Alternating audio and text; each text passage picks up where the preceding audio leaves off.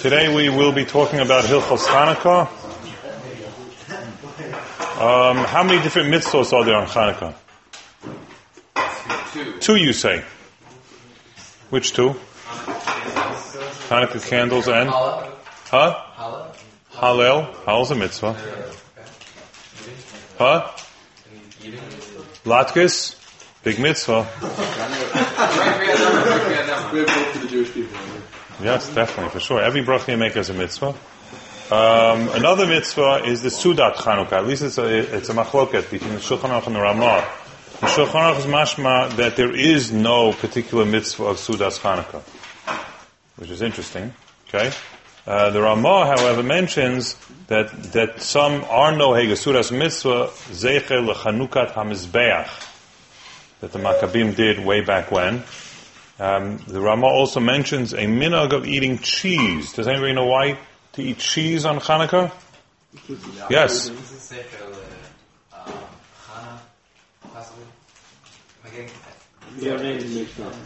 Yes? Yehudi, that's the one.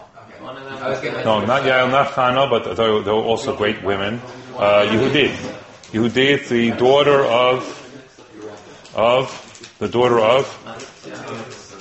huh? Okay. Anyway, in the good old days, like we learned in the beginning of Ketubot, about the first rights of the governor, of the Greek governor, to sleep with the brides. So when it was her turn, she gave him cheese that got him thirsty, they gave him wine, got him drunk, and just lopped off his head. And Zecher, that act of Gevura, or semi-nace, so there are some people that have that minhag of eating cheese. Anybody out there has that minhag, the cheese thing? You do?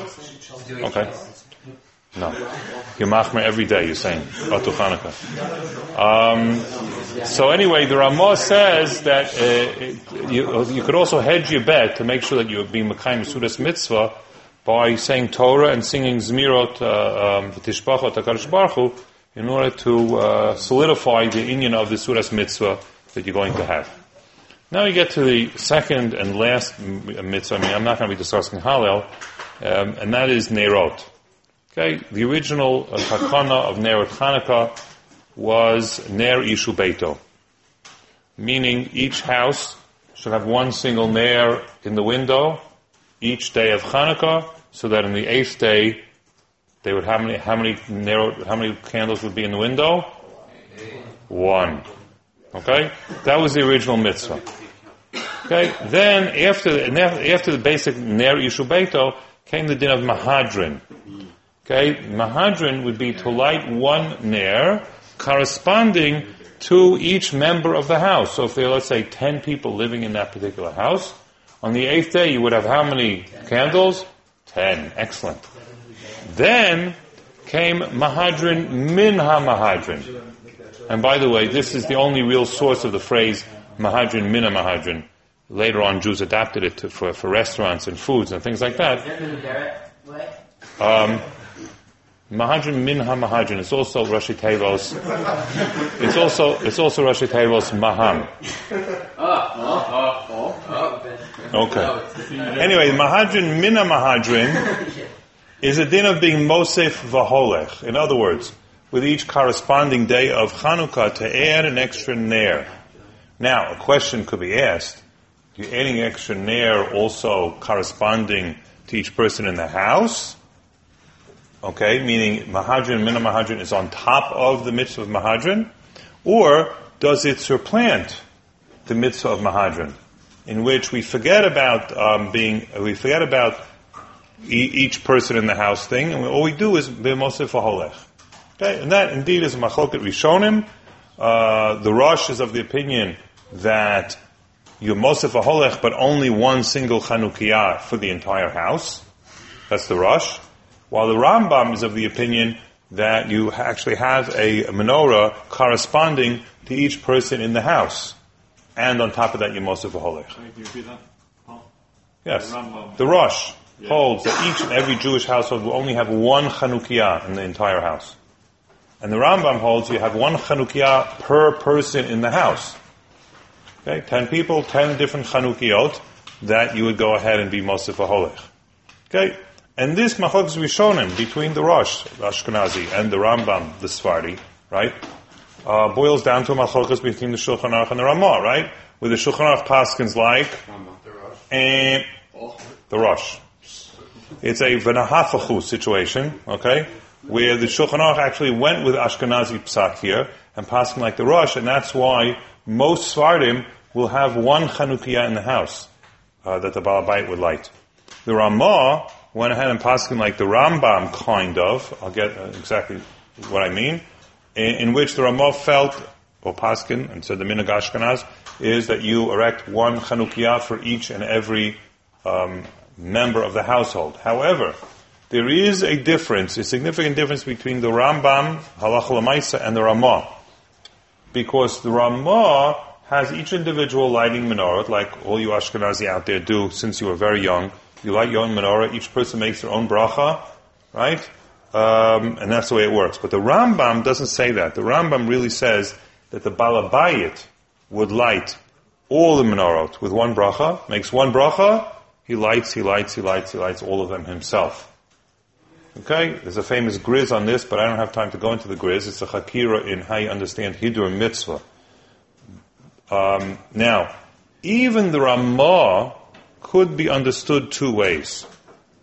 Now think carefully. This is a very, very significant point.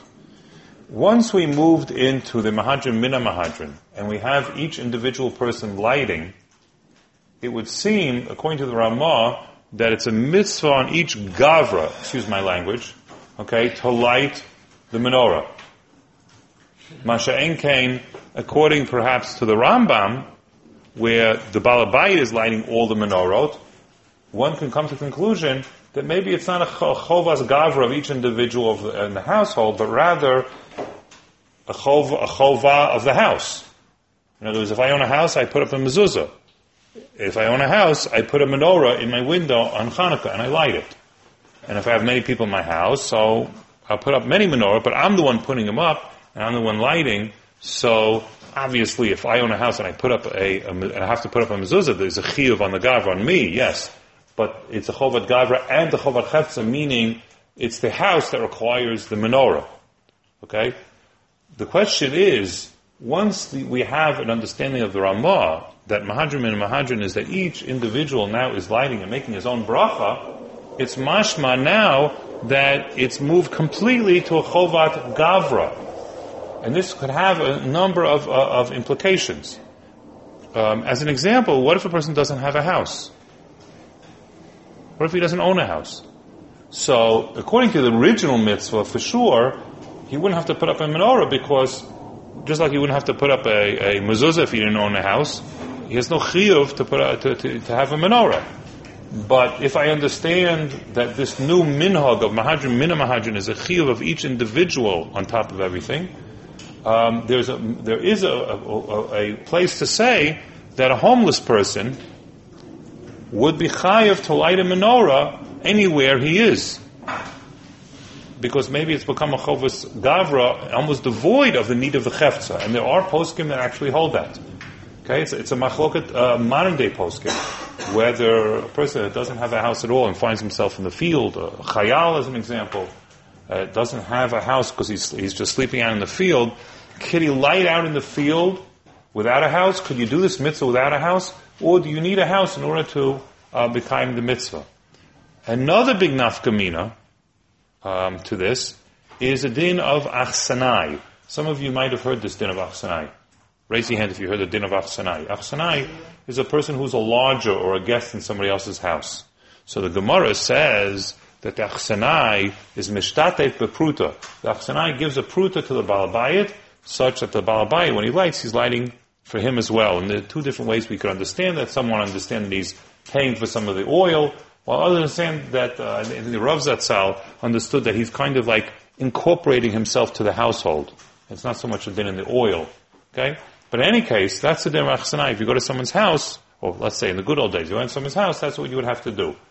The Maharil Weil says that now that we have a din of Mahadran Mina Mahadran and each individual lights, if you go to visit somebody's house, you're not mishtatef b'pruta, but you would go ahead and light your own menorah. Now, the only way you can come to that conclusion if you understood that each individual really has a personal chiyuv, no matter where you go, to light a menorah. And you wouldn't need to be mishtatev b'pruta. That's how the Mishnah Berurah paskins l'maisa. The Griz really believe that even according to the Ramah, it remained the chovat hachefza. So, as an example, I'm using my own sword to extrapolate. According to the Griz, it would seem that a chayal in the sadeh, or a homeless person, wouldn't be able to light a chanukiyah. He just wouldn't have a hechitimti, wouldn't have a situation that he'd be able to light this menorah.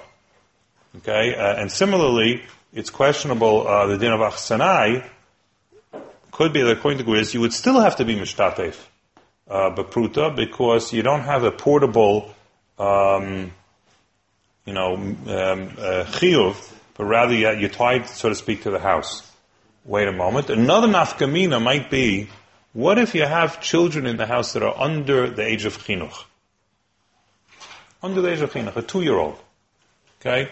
So, one story would be that when we talk about Bnei Bayit, if they're under the age of chinuch, they don't count.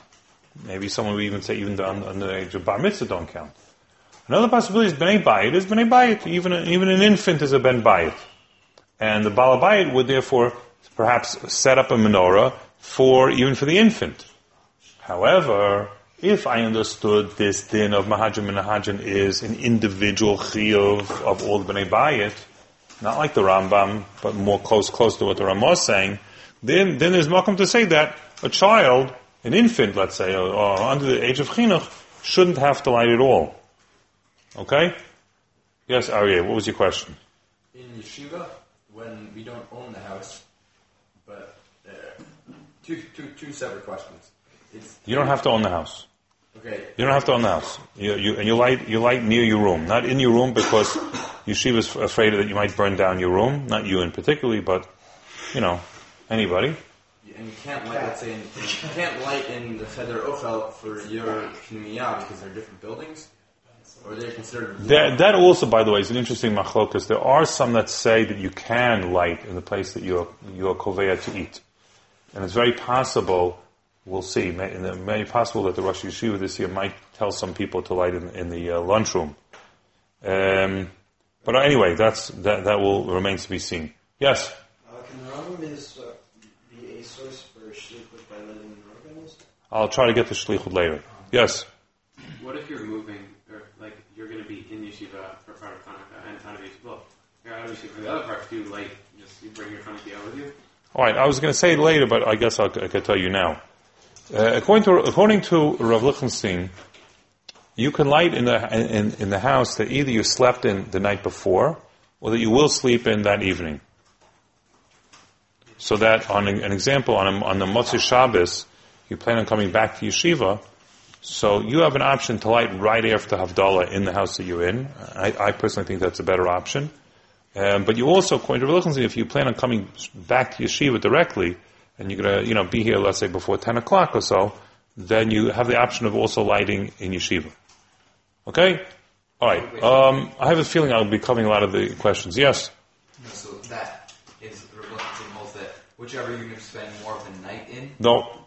You have an option. You can do either or, whatever works out for you, either or. Yes, sir. Let's say it's a camping trip. You're in trouble.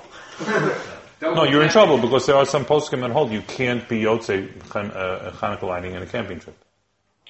If I would not take a camping trip on Chanukah, but if somehow I found myself in the field, I most probably would tell my wife to be my shliach to light. But we'll get to it.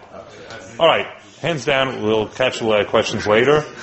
Let's talk a little bit about women and candle lighting. Okay. The Gemara says very, very clearly that women are mechuyavot to light, right? Nashim madlikot near Chanukah, in the name of Rabbi Shimon Levi of Afhein Hayu B'Oto Nes. And some of the Achronim asked the question: if that be the case, then how come our wives don't light? They asked, and some of them came up with an explanation of Ishto Kegufo.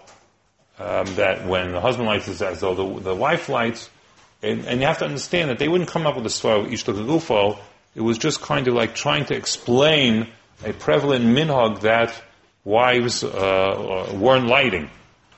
But in the pure halacha, every single woman really should light.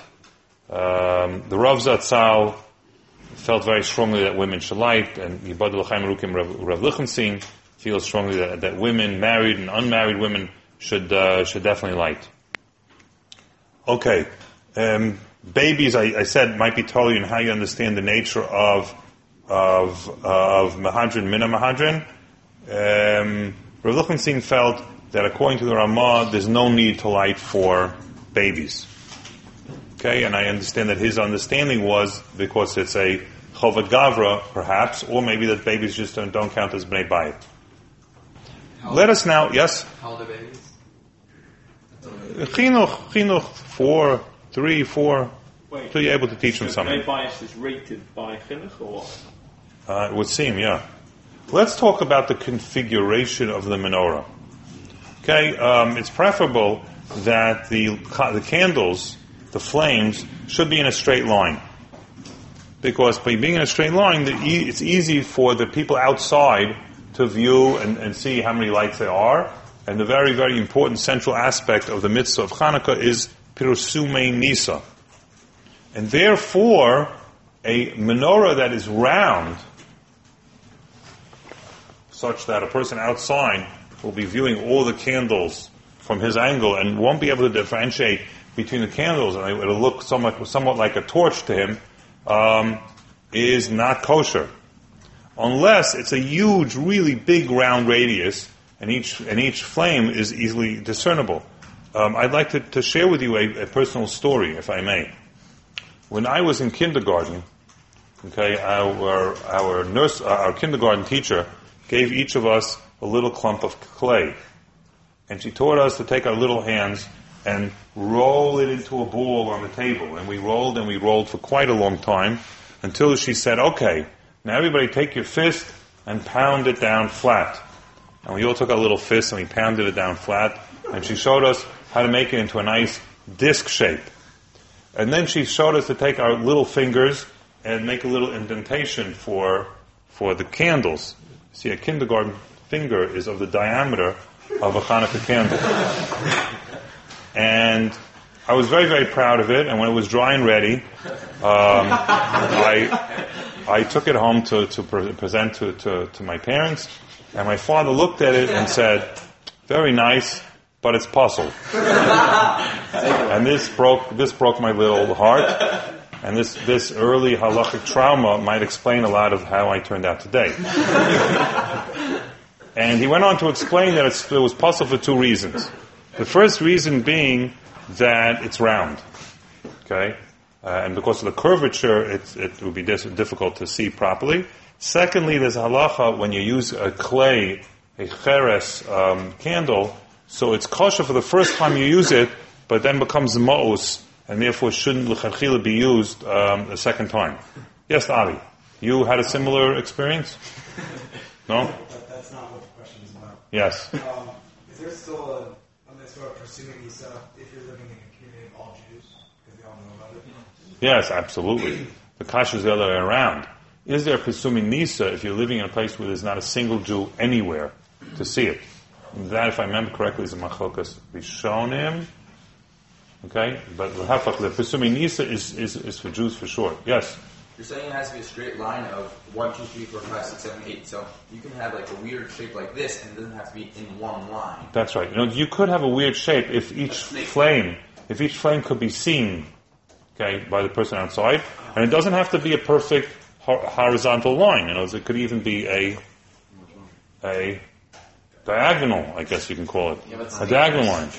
It could be that if you feel crazy. I'm a very traditional person, you know what I'm saying, and I like it to be straight, and so the people outside should clearly understand what message I'm trying to send. Yes? Two things. There's in the Charava right now, at the end by the Shemitah, the holy Shemitah event. So there's this thing of candles, this thing of it's like Oil. yeah, it's like and it's The spiral, that's a Shabbos thing. Would you be able to use that? Would you be able to use it? Yes. If each candle is discernible, yes.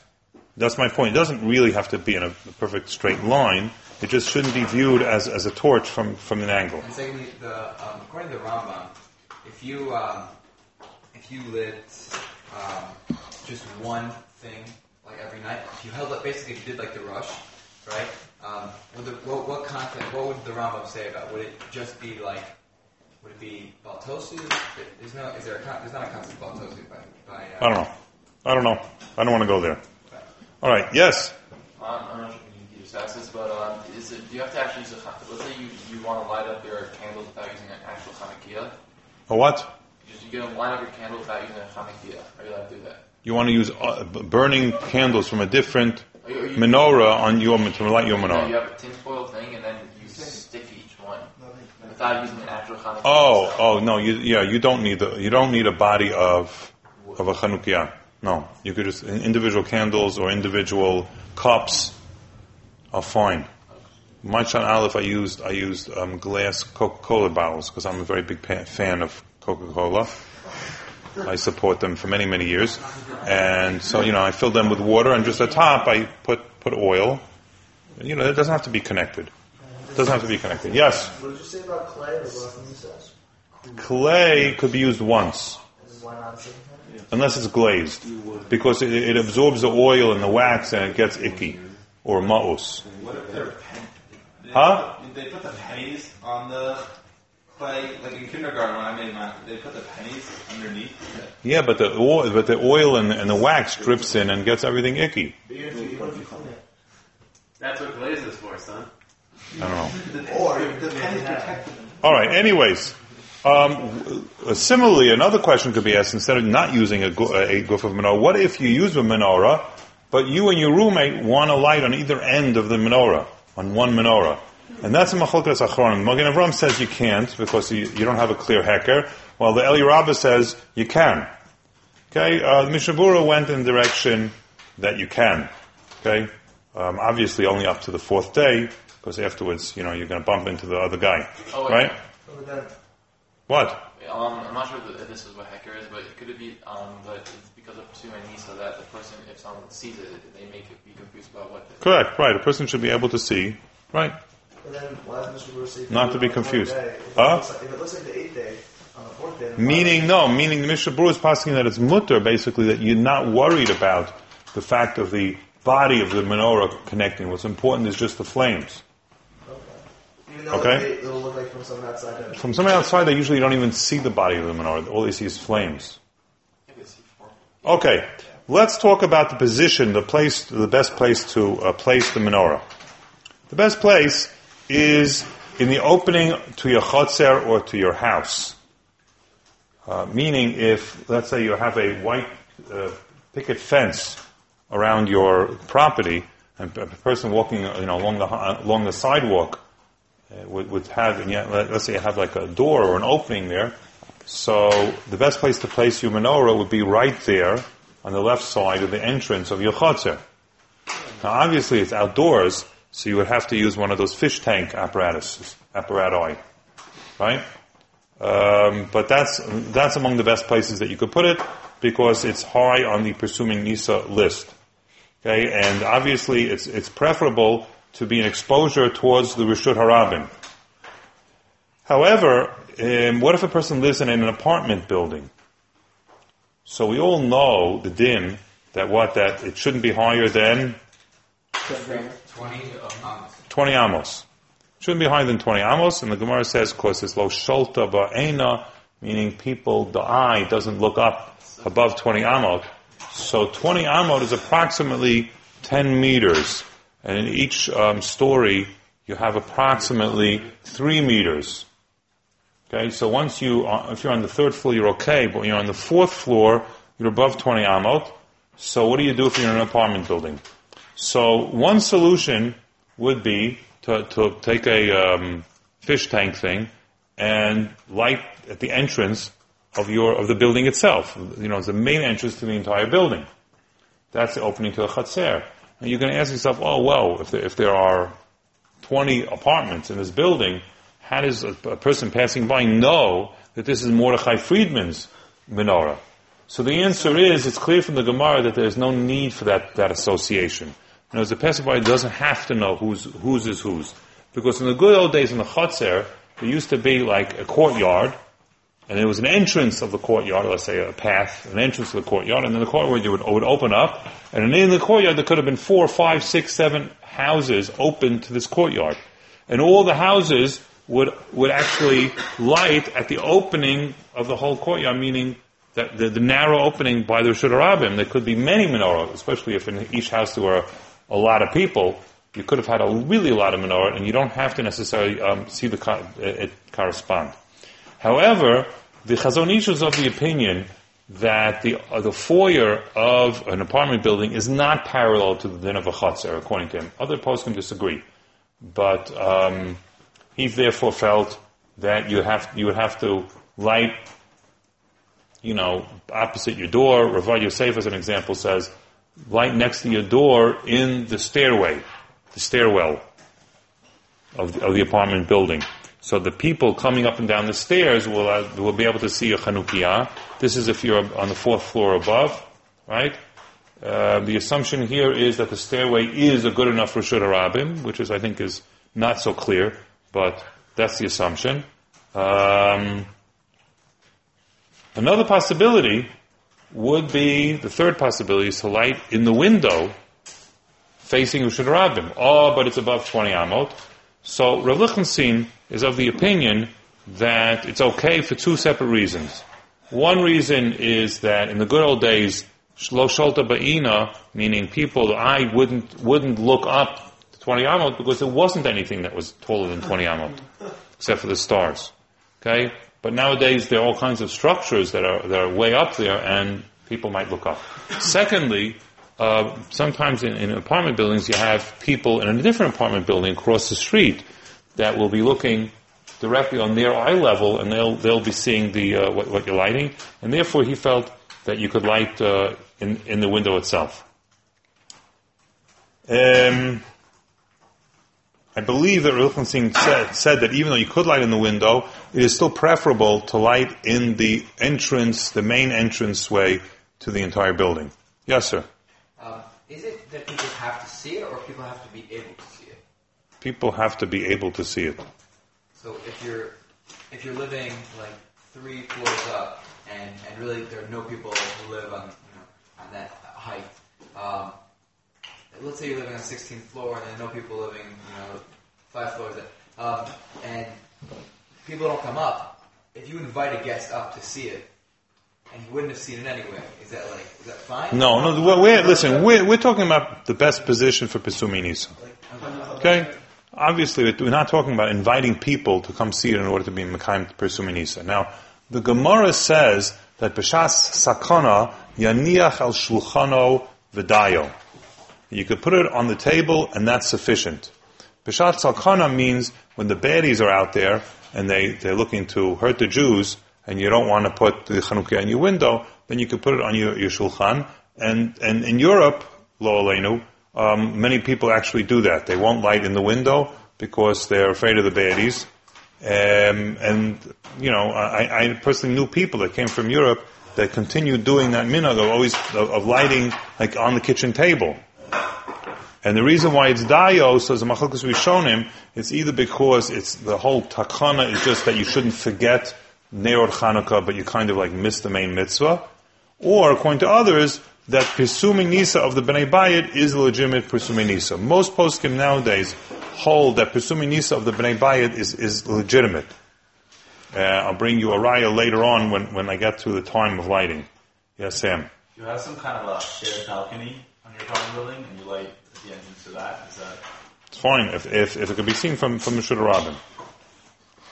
Yes, sir. What if you're in a house, but there's like a wall in front of the house, so the front... Let's say you live in South Africa, in Johannesburg, and they have this huge walls in front of all the houses, so you light, but no one could see it. It's not, if I was there, first I wouldn't be living there, but if I was there, I would probably do the fish tank trick and light it outside. I would have to also then hire a guard to make sure that no one stole it.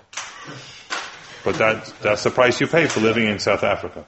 Yes? Just going back a bit, in terms of Chanukiot,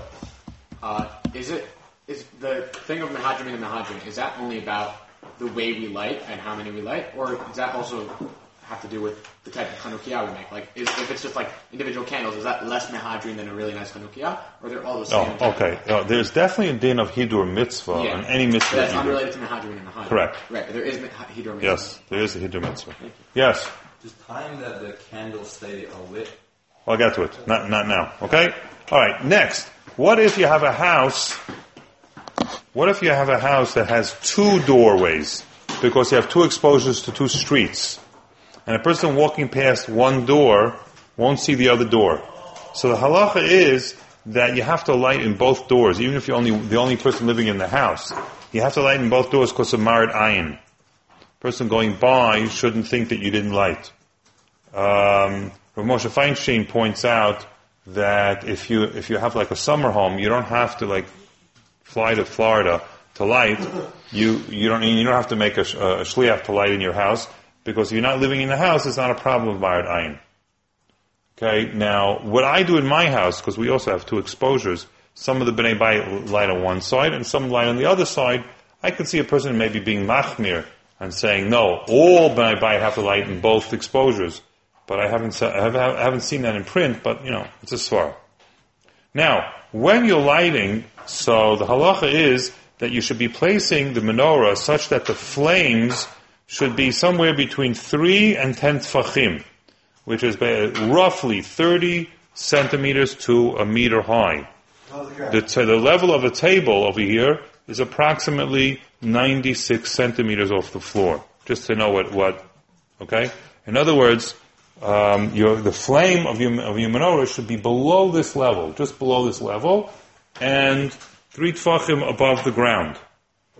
These balatot on the floor, exactly 3 tfachim balatot. So you know what 3 tfachim is? How high the menorah can be? That's where the menorah should be put lichatchila.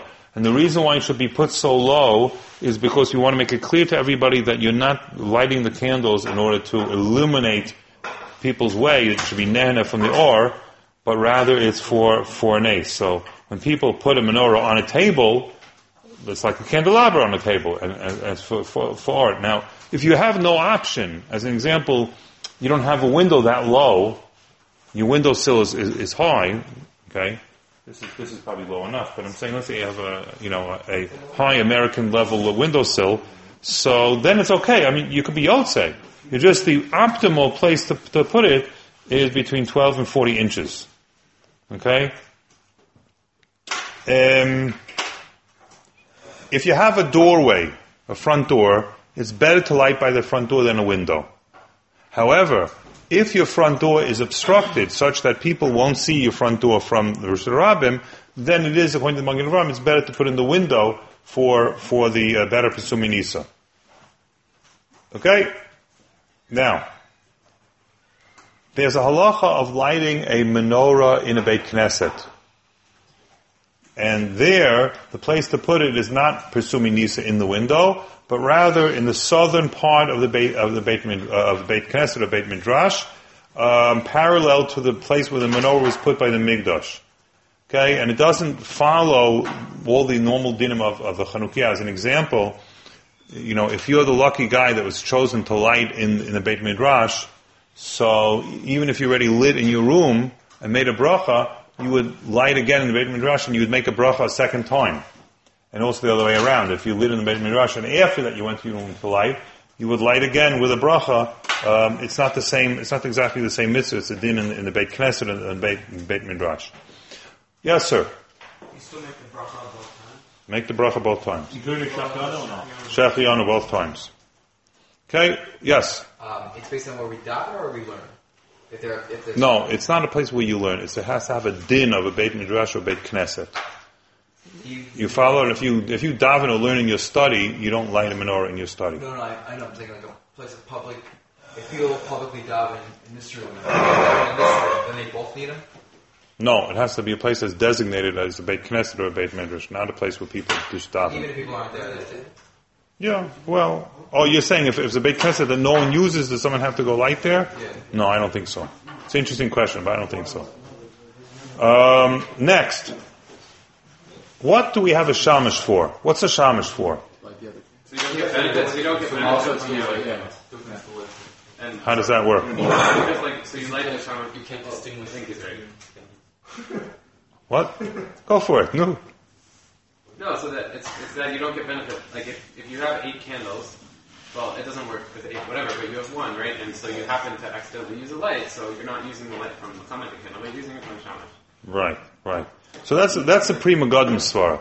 What Eli's saying is a Pri Megadim svara. The Pri Megadim svara is that you have this extra flame, so that if by accident you get hana from the light, you basically could say, I'm getting hana from the shamash light and not from the other. But Rashi really doesn't say that. Rashi says something else. He says it's a hekera. It's like a heker, meaning it's like a blinking light. Warning. Don't get hana from these lights. That's what the shamash is for, according to Rashi, as a heker. And yes, it would be advantageous, therefore, nafkamina between Rashi and the Pri Megadim. Does the shamash have to be on the same on a different level as the other flames? So if it has to be a heker, it would make sense that it has to be on a separate level. But if it's just adding an extra light so that you have one light that's not an ner shel mitzvah, like the Pri Megadim, then it could be on a different on the same level. Also, another example. What if you have in the room, you have electric bulbs or a different lamp already burning in that room? So according to the Pri Megadim, you don't have to light a shamash, because you already have lights. Masha Engin, according to Rashi, because it's heker, so you have to light a shamash. Okay? The Aruch HaShulchan paskins that if you have another ner already burning somewhere else in the room, that's enough. And it's mashma that he's going in the direction of the Pri Megadim. Okay? Now, yes? If you have a diagonal line going up, then putting it anywhere putting it on a different... You have to put it on a different plane somehow. It has to be clear. Yes? Can you light on a boat? Can you light on a boat? Houseboat. On a houseboat. Or theoretically... You could light on a houseboat. Yeah? You could light on a train according to most poskim. There's a famous tshuva, I think it was of the Radvaz, that since people sleep on it and eat there and whatever, that's considered a house, even according to those that hold that you need a house. Okay. If someone lives next Even a plane, if you think about it, you sleep there and you eat, but it would be absolutely osur to light on a plane. Although you're laughing, I saw a tshuva of some posek, I'm not going to mention who said this, that said that on a plane, you should try to light one candle, and if the stewardess comes and makes you blow it out, then it's mutter for you to blow it out. In other words, the purpose of his tshuva was to say that it's mutter to blow out, but not that it would be completely osur to light it because it's the kind of nefashos, and having an open flame in a plane. Anyways. How do you get the matches from the Anyways, now let's talk about the proper time to light. The Gemara in Shabbos says that the proper time to light is Misha Tishka Hachama. Misha Tishka Hachama, after the sun sets. There's a Machlokes Rishonim as to what exactly is meant by Misha Tishka Hachama. The Shulchan Aruch follows those Rishonim that say Im Sof Shkiata, with the end of Shkia.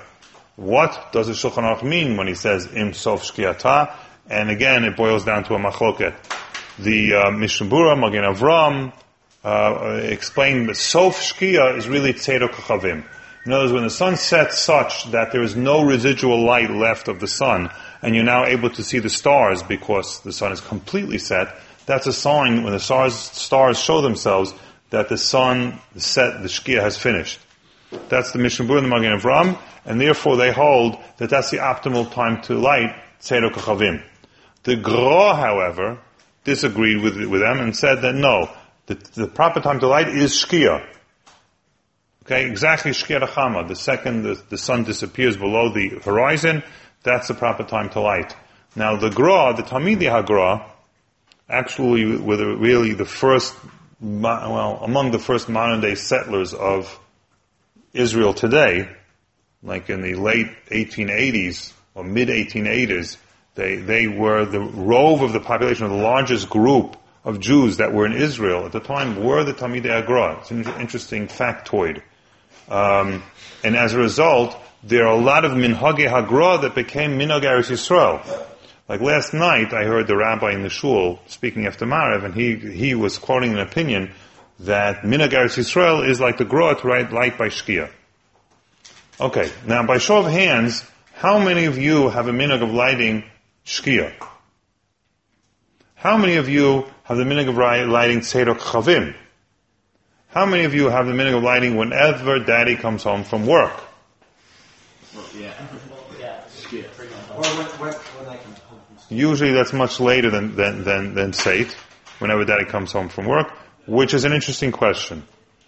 And this touches on shlichut, and I don't know if I have the time to go into all the aspects of shlichut, but a lot of achronim, if you look into the Mishnah Berurah, you get this impression, but a lot of achronim hold that it's better, I think everybody holds, it's better to light as early as you possibly can. Number one, of course, Rizim Makdim Lemitzvot, and number two, some interpret the Rambam to hold that the time of lighting, l'chadchila, the time of lighting is from Shkia. Okay? If b'di'evid you come later, so then you can light later. Now, therefore, it would make sense, in other words, a person really light as soon as he can. But what if he's at work, and it's not possible for him? So a lot of achrayim that hold that, okay, so if you can't light at the optimal time, make a shliach. Let the shliach light for you. In other words, if your minig is shkia, so have your wife light for you for shkia. If your minig is seit, let her light for seit. And you'll come home 2 hours later and either you'll see the menorah, or you won't see the menorah, maybe you'll put in enough oil you could see the menorah. There are a lot of poskim that take that rationale. Rav Lichtenstein told me that he thinks it's preferable that if a person is coming home from work, as long as he's coming home from work at a time where there's still pedestrians walking around outside, or that there's still bnei bayit in the house awake, he should not appoint a shliach and should light on his own. Why? So there are two answers why. One answer why is because there's an experiential aspect to the mitzvah. In other words, affixing a mezuzah on your door might not have much of an experiential aspect, and so, it's okay to make a shliach. Even affixing a mezuzah on your door, there's a klal of mitzvah bo yoter mishlucho. It's always better to do a mitzvah yourself rather than to do a shliach, but that reason alone would probably would not be a good enough reason to miss the prime time of lighting. But the experiential aspect is a good reason. A third reason is the brachot of Sha'as Anisim La'avoteinu, and on the first day, Shehechianu. Okay? If I appoint a shliach to light for me, so yes, there is a shlichut by mitzvot, and I'm mekayim the mitzvah when that person lights. And when that person lights for me, that person will make a bracha on my menorah. Okay, let's say I call home and everybody already lit, and I say, I'm going to be late, please light for me. So whoever lights for me, whoever my shliach is, will make another bracha. And on the first night he'll make another, it's a machloket, whether the first night he'll make 3 brachas, he'll definitely make at least 1 bracha. However, I can't be yotzei the mitzvah of Sha'as Anisim La'avoteinu. Because according to most understandings, it's not a birchas mitzvah, that's a machloket. There are different kinds of brachot. There's birchas hanenin, and there's birchas mitzvah, and there's birchas re'iyah, when you see something like a rainbow or lightning, etc. The different kinds of mitzvot. And according to some, the Sha'as Anisim is a birchas mitzvah. There's like 2 brachot on your menorah. But according to many, the birchas of Sha'as Anisim is actually a birchat shevach or a birchat re'iyah. The Rav Zatzal felt that it's a good chance that it's a birchat re'iyah. We're not 100% sure, but there's a very good chance that it's a birchat re'iyah. And you can only make it after you see it. Then you can make that bracha. And therefore he felt on the second night, you should make a bracha, L'hadik Ner Shel Chanukah, light your first light, and then look at it, and then make a Sha'as Anisim La'avoteinu and light the second. And then on the third night, it's a similar thing. After you light the first flame, make the second bracha, and then light the rest. What he's doing is hedging his bet on the possibility that the second bracha is either a birchas mitzvah or a birchas re'iyah. But according to this instruction, he was machmir, he was choshesh, that it's a very good possibility that's a birchas mitzvah. And if it's a birchas mitzvah, you don't want to make it after you lit all your menorah. Now, there's an interesting machlokas Rishonim. The Gemara says that if a person's walking and hasn't lit, and he sees a menorah in a Jewish window, he could make the bracha Shas Nisim. And there's a machlokas Rishonim whether we're talking about a person who will not light it all that evening. That's how the Rashba understood it. And that's when you make the bracha Shas Nisim when you see somebody else light. Or it's talking about even a person who asked his wife to be a shliach and to light in his house, but he won't be home for that evening, and he didn't see any Hanukkah lights. And then he saw, on the way home, or whatever it is, when he was traveling, he saw a menorah in someone's window, and he can go ahead and make a Shas Nisim, even though he was already Yotze the mitzvah at home. The Shulchan Aruch is mashma like the Rashba in one place, and like the Mordechai in another place. The most Ashkenazim go in the direction of the Mordechai, that you should indeed make that bracha, and just the fact that you saw a menorah, and therefore you see that it's a birchas mitzvah. Anyway, because of these three reasons, Rav Lichtenstein says that the businessman, as long as he comes back when it's still time to light, he should wait and make his own, light his own menorah. Wait a second. Now, what is the length, the amount of time that the menorah should stay lit? So the Gemara says, Ad shetichla regel min hashuk, or until the last pedestrian has left the marketplace. Regel, okay, means pedestrian, comes the same etymology of the word pedestrian. Pedestrian, meaning foot, right? When the last pedestrian leaves the shuk, and then the Gemara adds, V'hu kechatzi sha'ah. And that is a half an hour. Now, there's a machlokas Rishonim how to understand that extra hu kechatzi sha'ah. Does that mean that Chazal were estimating how long it takes the pedestrian's rush hour to finish? And in times of the Gemara it was a half an hour, but nowadays it could be till 10 o'clock at night, and maybe in certain larger cities till 2 a.m.? Or, hu kechatzi sha'ah was actually the gezerah that Rabbanan made on the length of how long it should burn based on what pedestrians used to do in the times when the takana was originally made. Okay, and they're both good possibilities, and we paskin in each direction. The most prevalent accepted psak is to say that half an hour is all that you really chayav to light it. Okay, you only chayav a half an hour. And therefore you can use candles that are half an hour longer, or enough oil that it should be a half an hour long.